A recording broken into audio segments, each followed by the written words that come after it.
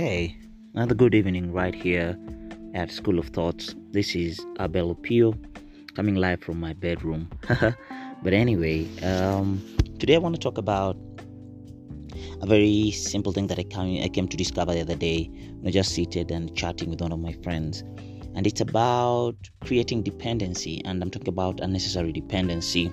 This has happened to me quite a number of times, and I had noticed it, but I couldn't put it together until I was allowed to maybe banter with a friend.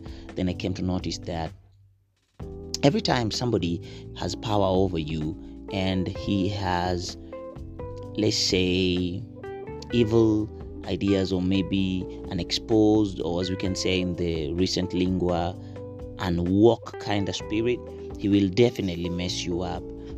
A few months ago, I had a gig courtesy of a friend who called me in and told me, hey, come and do this gig for me. And he started dangling me the carrot. When you come to this event, you'll definitely find that the guests, senior people in the corporate world, you might really need not to miss this. So I said, okay, fine, let me come. Because remember, I've been hosting gigs for the past decade and 5 years. So I was hungry. The corona had hit us so hard. I wanted the money. So I got out there to do this event. But in my mind, I'm like, this guy is telling me this. This is the first gig he's ever given me. But I've been doing gigs in the corporate space for the very longest time, and he was not there. So I go to this gig and I finish the gig, I come out, and this guy really messes me up because I'm supposed to get my pay now, and I have to call him over and over and over. It went for a week, and he kept on promising, I'll pay you tomorrow, I'll pay you by close of business, COB. And he kept on saying, oh my God, I've been thinking about this, but I've not paid you. And this really got me, or rather struck me bad. And I was like, why did this guy do this to me? First of all, this is the first time doing business. I respected him so much because he's a senior in the industry. Of course, financially, he has a bigger, let's say, platform.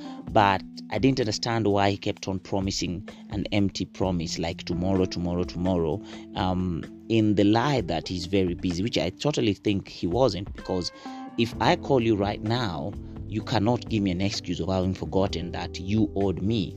So that's where the problem was. I realized it's sort of an illusion of power.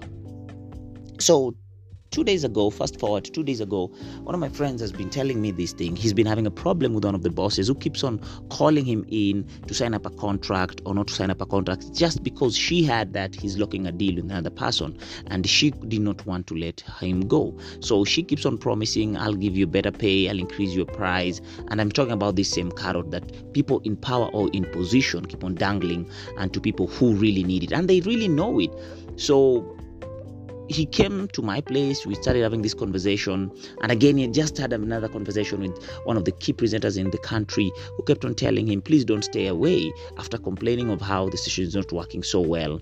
So I realized that powerful people, and I talk power because I'm talking about the people who are in leadership, some of them who really know what you really need, keep on dangling this carrot onto you. And you know, because when you clearly see people, everybody has hopes and ambitions and goals, and once people know that you have them, they keep on selling you the same dream, and you sometimes forgo what you already have in your hand with a promise in your mind that you'll get that which you were promised, right? And they keep on pushing this agenda, and it really gets to you. Before you notice it, you have waited or cancelled on other things because you think that which was promised, which is in line with your hope and maybe ambition, has been sold to you. And it has really bugged me. I realize this is the condition that we have constantly put ourselves into. Currently, I'm working with a guy who does the same to his staffers. And I realized that it is not only fair, but it is uncouth and inhumane. How could or can someone do that to anyone? You are seated and you know you are not engaged in any way whatsoever, but you want to get this illusion of power in you, fueled by people constantly nagging and bugging you for their rightful earnings, which I think should be stopped.